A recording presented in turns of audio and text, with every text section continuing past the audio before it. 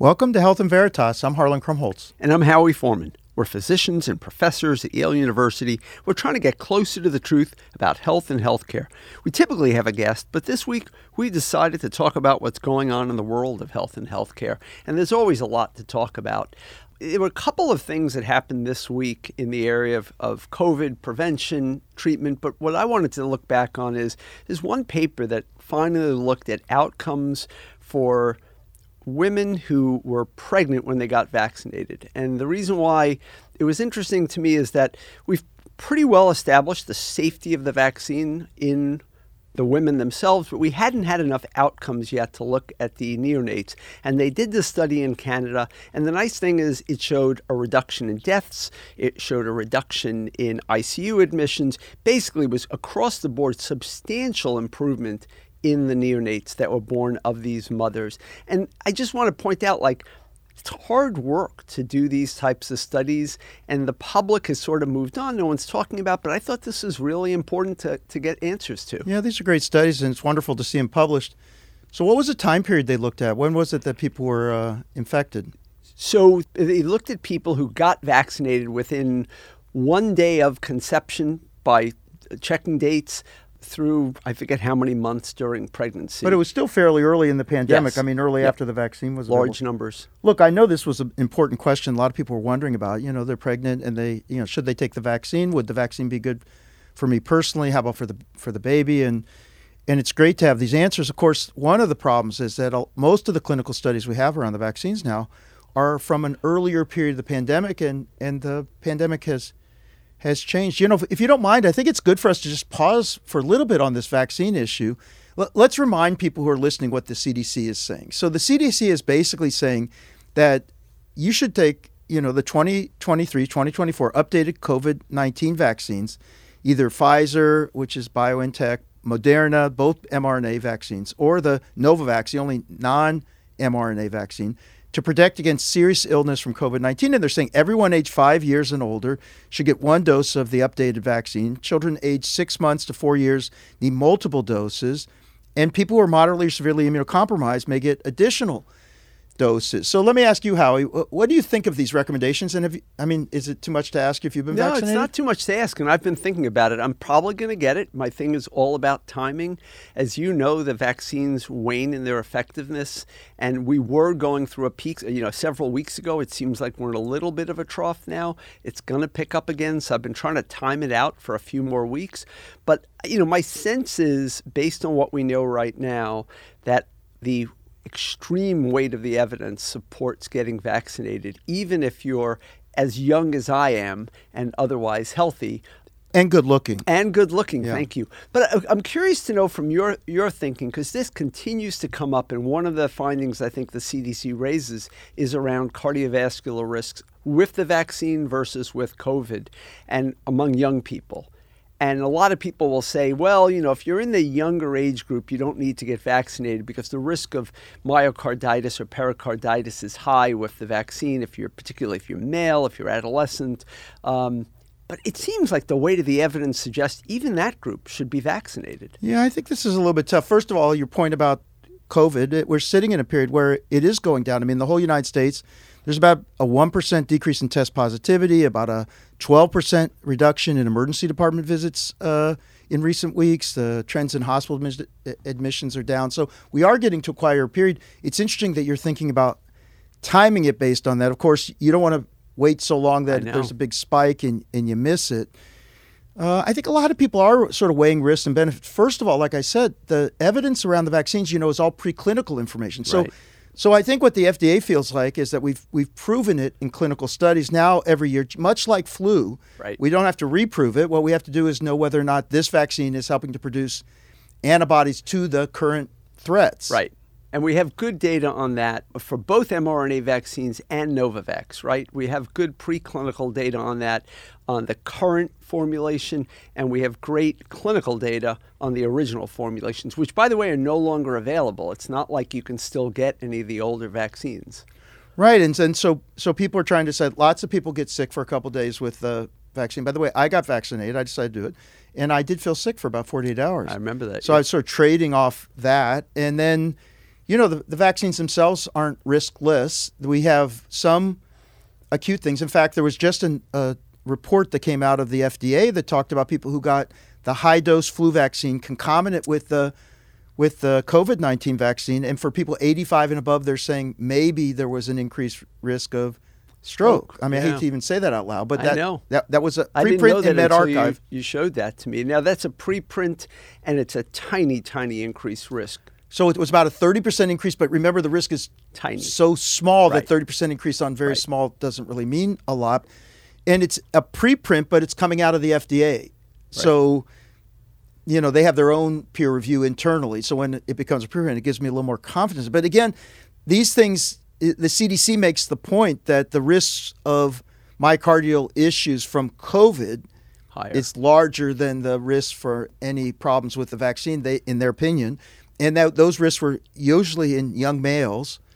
So, I think everyone's trying to weigh these sort of risks and benefits. I generally believe that if you are young and healthy, there's little to gain right now from the vaccine, given the current state of the virus. Remember, the virus is very different than what it was in the beginning in New York and Connecticut, where people were in line to get in ICUs. It was a lower respiratory thing.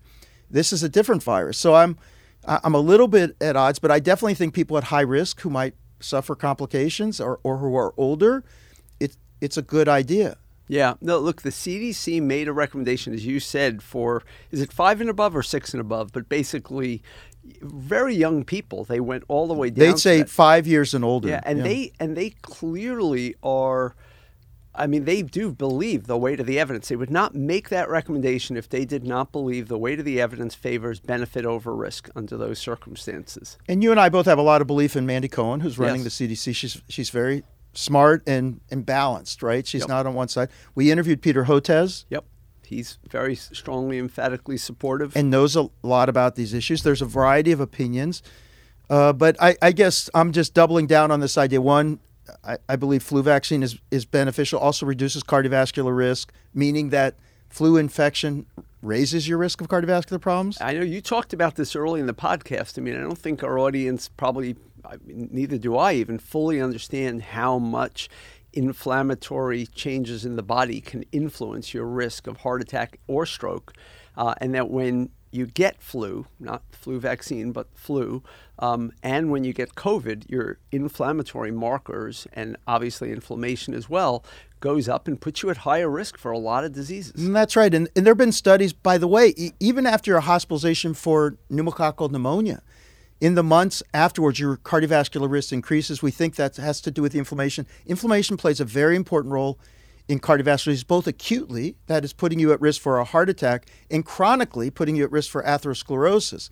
So we think that there's a connection. So of all of this information, Howie, I want to just bring you back to one thing, which is what's happening in the country. So it seems like so far in our entire country, 12 million people, only 12 million people, about almost less than 4% of the population have gotten the shot in the 5 weeks since it hit pharmacy shelves. And what was even interesting to me was many more have gotten the flu vaccines. And just to sort of calibrate this, last year, only 17% of the population had the vaccine. Now, this is in contrast, of course, we know, and there was such a great success, even though we talk a lot about people who didn't take the vaccine. But, there were administered almost 700 million vaccine doses, and, of course, across the various different timing that people were getting. Some people just got one, some people got two. And in the population of people 65 and older, a very high percentage of people ended up getting the vaccine, at least once. Look, misinformation is still a huge thing. We had Peter Hotez on. He talked about it. His book is about that.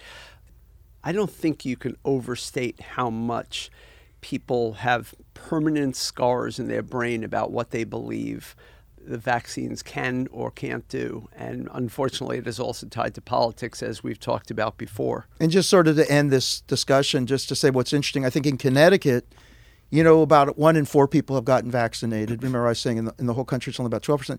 You go to a state like Alabama, you're down around 7 or 8%. So insane. It's really unusual for people to get. The country is really split. Northeast is, I would say, doing much better. Let me just say this. There are higher rates of vaccination. and maybe, in our ecosystem in Connecticut, there's a much stronger level of belief. And if you looked at this by age, you would see we're doing a pretty good job with vaccination in older folks. And it's accessible. I mean, if you think back to the early vaccination programs, people struggled to find the place to get it. It's accessible now. So that's a big plus. We should be proud of that. And I hope that we're able to promote this, because I think particularly for the elder population, there's just no question that it's beneficial. And everyone who's at risk should be getting this. For sure. Let me, Yeah. So, Howie, what else is on your mind? Yeah, so look, it's a very funny time of the year because I'm teaching insurance concepts in my class right now. I'm teaching Medicare in my class right now. And then in the morning when I turn on CNN, I'm just bombarded with advertisements for Medicare Advantage. If you watch any TV or even streaming, you're seeing these Medicare Advantage. You're seeing Joe Namath and every other celebrity on there. So it is Medicare Advantage open enrollment season. As we've talked about before, 51% of Medicare enrollees are now receiving Medicare through Medicare Advantage plans. Those are private Medicare plans. Aetna, CVS, Cigna, United Health Group, Elevance. So let me just go back, because I think people still get confused about this. So you turn 65, and then you've got basically two options, and in the one option, you've got lots of options. Can you just make this clear again? You turn 65 in this country, and you've worked here for more than 10 years. You qualify for Medicare. You have to have worked here for 10 years? You have to have paid taxes for 10 years to qualify for Medicare. I didn't even know that. Yeah. You do that, you qualify for Medicare. And up until about 20 years ago, Medicare Advantage was an afterthought. 90+% of people were enrolled in Part A. When did it start? Medicare Advantage, really, we had managed Medicare introduced in the 80s, and then they changed it. They started calling it Medicare Plus Choice, and then in 2003, they introduced Medicare Advantage as the name. It's a rebranding, but basically managed Medicare is what Medicare Advantage is. It used to be small numbers. It had a little peak in the Clinton era and then dipped down to like 10% of Medicare enrollees by the time Bush was elected in 2000. And it was a cost containment strategy. It's been sold in different ways. To some people would say Medicare Advantage is a way of coordinating care. Like, why should you have this fee-for-service? Wouldn't we do better? I thought President George W. Bush made a really good point toward the end of his administration when he said, you go through your job, you have managed care plans, you have private health insurance managing you.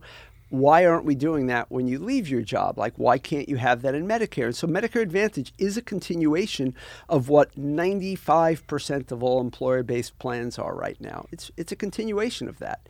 And you get to pick what plan you want. So you mean I should be thinking that my private plan that I get through Yale University is really a Medicare Advantage analog? It is, absolutely. Well, they don't pay for my dental they don't get as much as Medicare Advantage. No, but for instance, Kaiser is a good example. Kaiser, people in California in high numbers are insured by Kaiser. They get their care through Kaiser. And then when they revert to Medicare, they can get their Medicare Advantage through Kaiser. And it's no change. Substantially identical with more features than Medicare itself provides. And the intuition, as you pointed out, is wouldn't it be nicer if you're actually managing a patient's care in a way that maximizes health and minimizes cost, maximizes quality, and so on? The intuition and for is Medicare good. Advantage, are people paying anything for that? So in general, they're paying less than they would pay for Medicare. Now remember, Medicare is expensive. If you don't have an employee benefit, and employers, about a third of employers still provide a retiree health benefit. If you don't have that, you actually have to buy a Medigap policy just to make standard Medicare affordable for you. If you're very poor, you'll get Medicaid combined with Medicare. And then there are the near poor, people who don't qualify for Medicaid, for whom Medicare can be really expensive. So we shouldn't be really calling Medicare universal coverage. It's not universal coverage. Oh, my God. It doesn't have catastrophic coverage. The deductibles are high. If you don't have these extra features, your deductibles are high, your co-pays are high. It does not have a catastrophic benefit. You can run out of the benefit. It's really problematic. So we really shouldn't be thinking that it in any way fully protects people from financial toxicity. ACA plans are better protective than Medicare if you don't have those other features we talked about. So So here we are now. We're open enrollment season. Everybody's coming after people to try to get them to enroll at the same time. In about 4 weeks, employers will have their open enrollment season, so people are contemplating insurance as well. And so Kaiser just came out with 2 different surveys that I think are useful to just touch on quickly. Kaiser Family Foundation. Yeah, thank you. One is their annual employer survey, which I talked about last year at this time because I get very excited by this. And I think a couple of the big upshots from that: higher prices this year, much higher than last year. It's sort of a rebound. Last year, inflation was very low on employer benefits.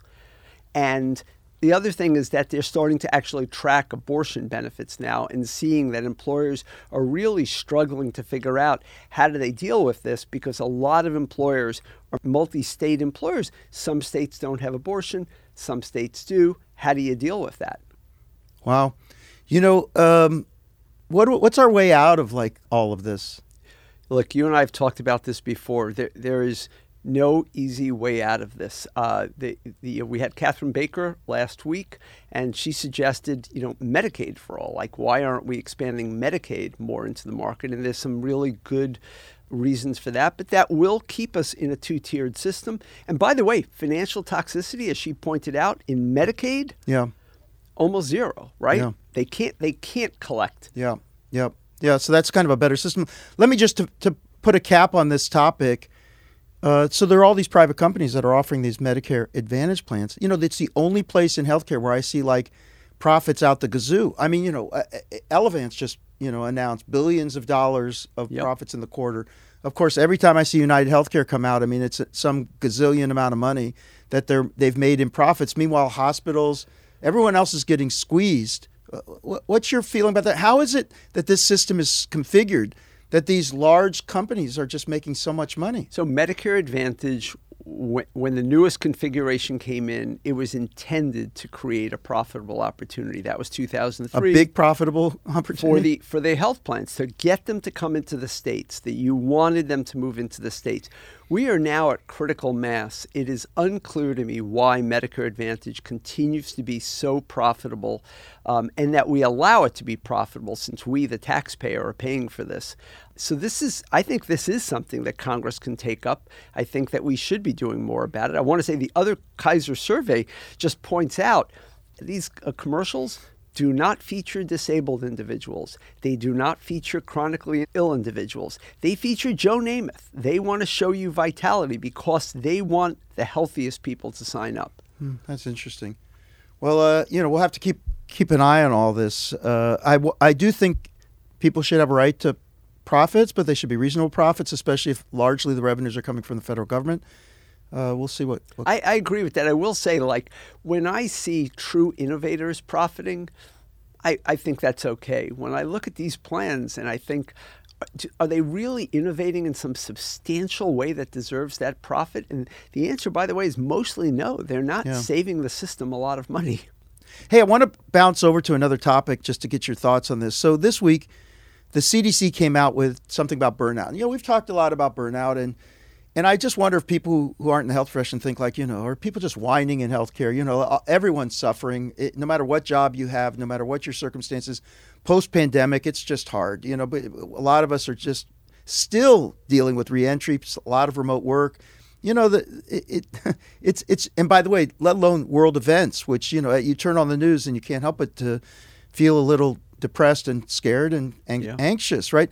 But this issue about healthcare workers, I think, is important in the sense that it's hard to deliver the highest quality care if the workers are feeling this. And what they came out and said was that healthcare workers saw an increase in poor mental health during the past 30 days from about 3 to almost 5 days a month. So over that 30 days. So they're asking, over the last 30 days, how many days have you had poor mental health? And it's almost 5 days. The percentage of workers who reported feeling burned out compared with 2018, and again, all professions probably experience this, but in the health profession, 1 in 5 we're up to now, from about 1 in 10 to 1 in 5. And, if they ask, almost 50% of the health workers reported feeling burned out often or very often. That was about a third in 2022. I mean, it can be stressful in this. And let me just raise one other issue, which is that they're also reporting a lot of harassment at work. Yeah. And so this becomes like another issue. This can be threats, bullying, verbal abuse, Physical. actions from patients or coworkers leading to hostile work environment.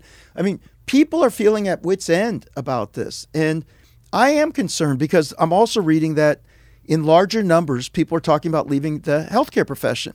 And there was a stat here that in 2022, from the CDC again, the percentage of health workers who intended to look for a new job increased to 44%.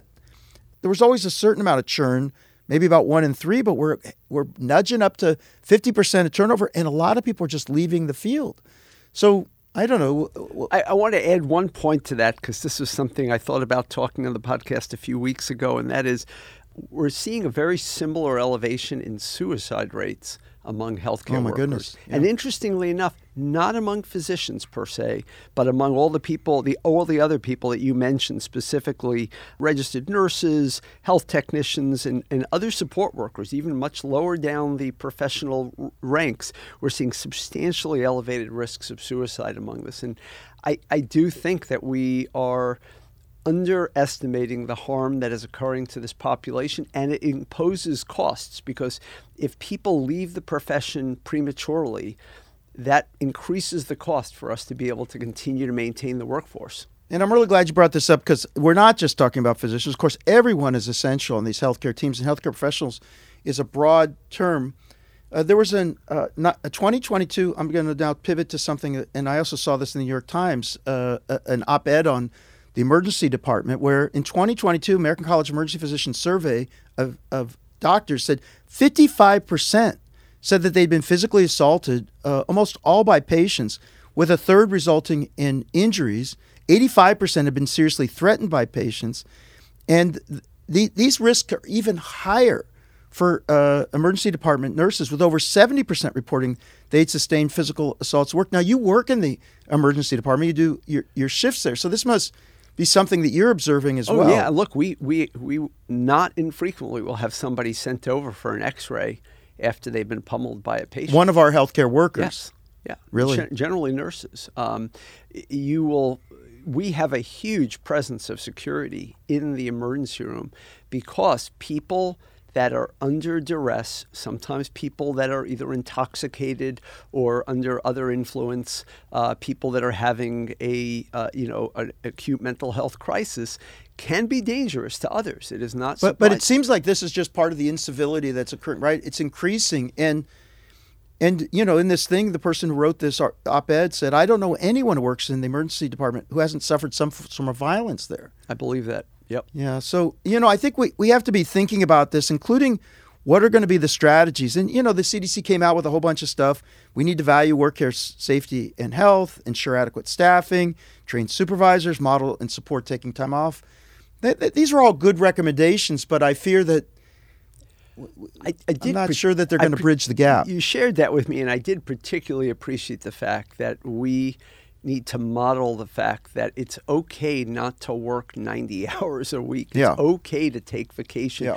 All too often you hear people... Not to come in sick. Exactly. Yeah. We don't do a great job of that. There's still a culture in medicine, not just among physicians, among everybody, that you're tough enough to work through this. You will power through this. Physicians in particular who do shift work that is scheduled sometimes way in advance feel it is an imposition on others if they all of a sudden have to call in sick.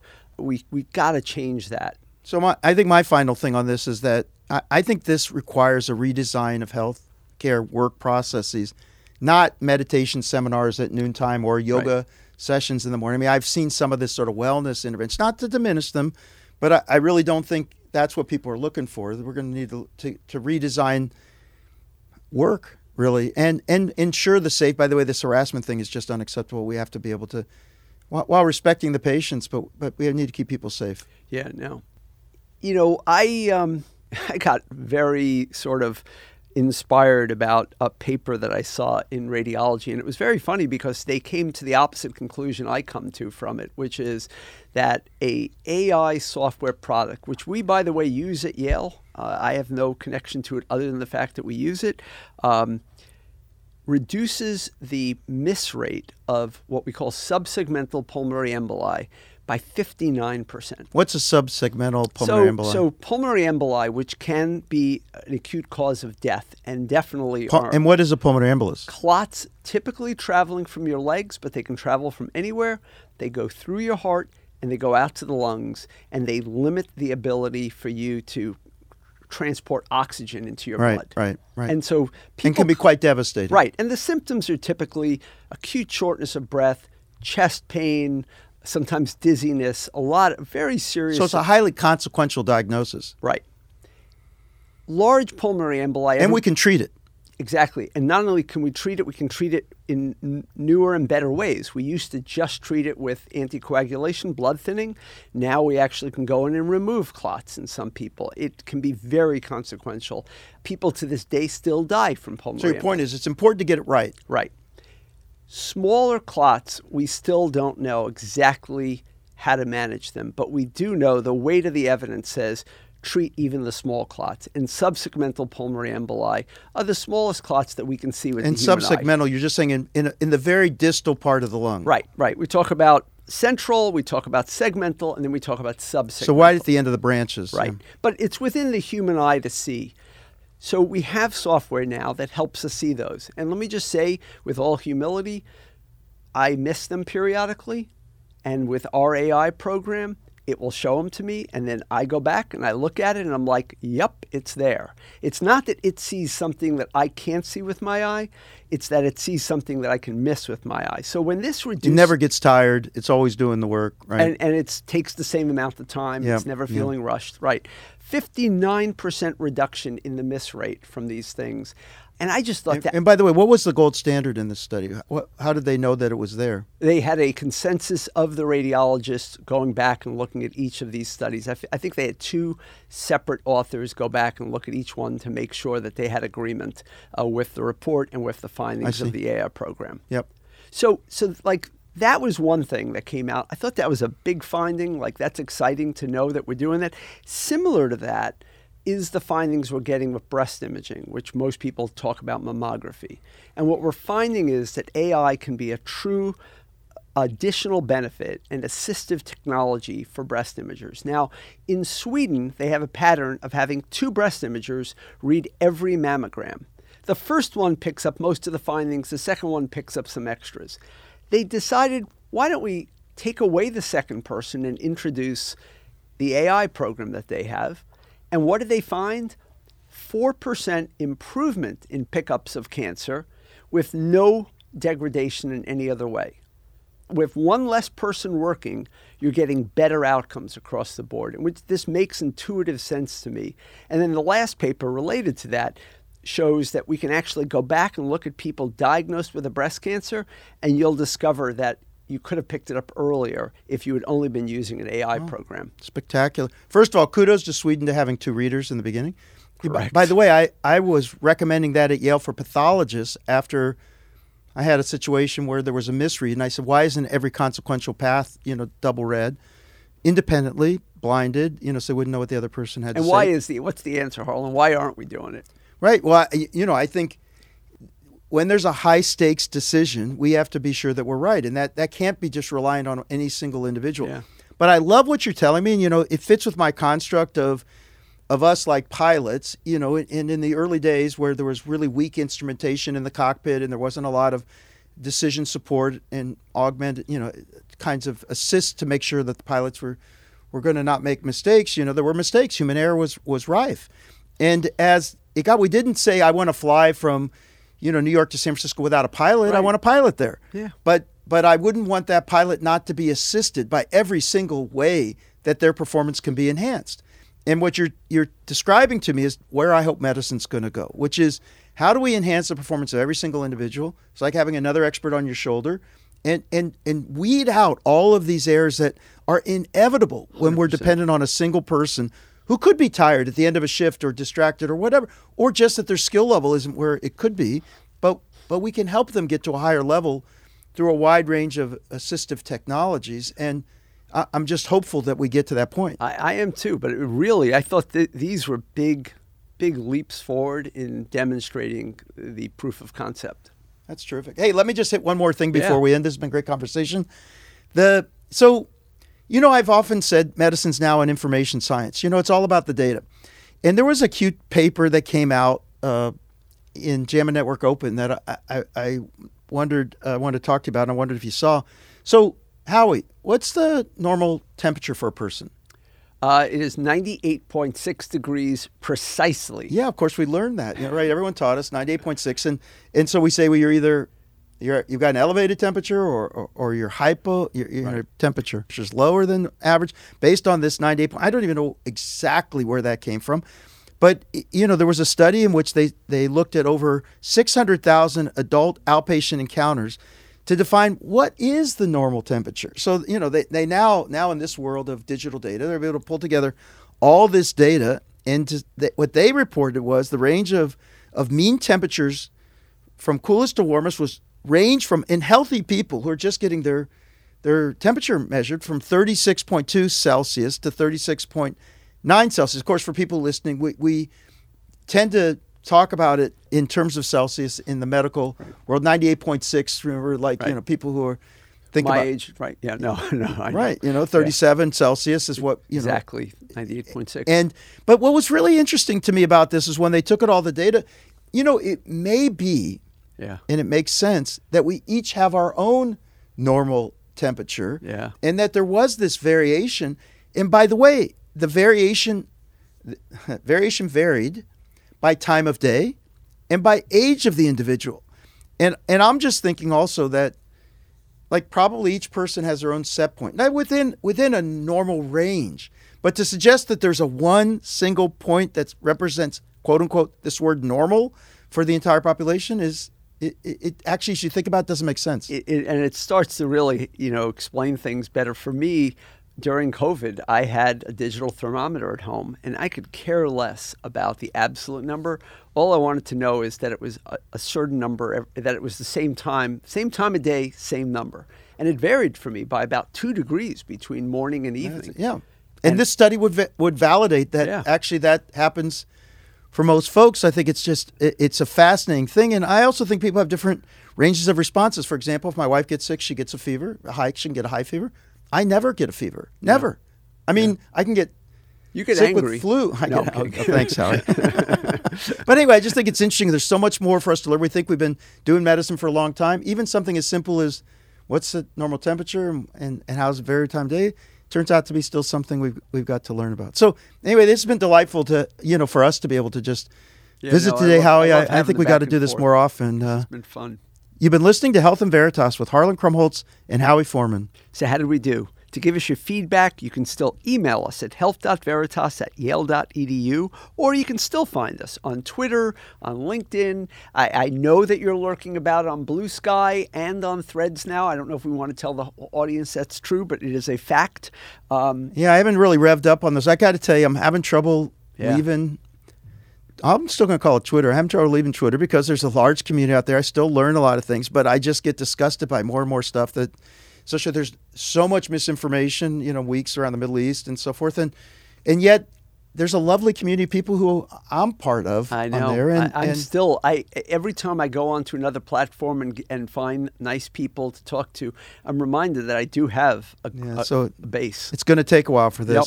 So on Twitter, I'm still at HMKYALE. That's HMKYale. And I'm at the Howie. That's at THEHOWIE. Again, you can email us aside from Twitter and our podcast. I am fortunate to be the faculty director of the healthcare track and founder of the MBA for Executives program at the Yale School of Management. Feel free to reach out via email for more information on our innovative programs, or you can check out our website at som.yale.edu/EMBA. Health and Veritas is produced with the Yale School of Management and the Yale School of Public Health. Thanks to our researchers Ines Gil and Sophia Stumpf, and to our producer Miranda Schaefer. What an amazing team we're lucky to have, Howie. We are very lucky. Yeah. Talk to you soon, Howie. Thanks very much, Harlan. Talk to you soon.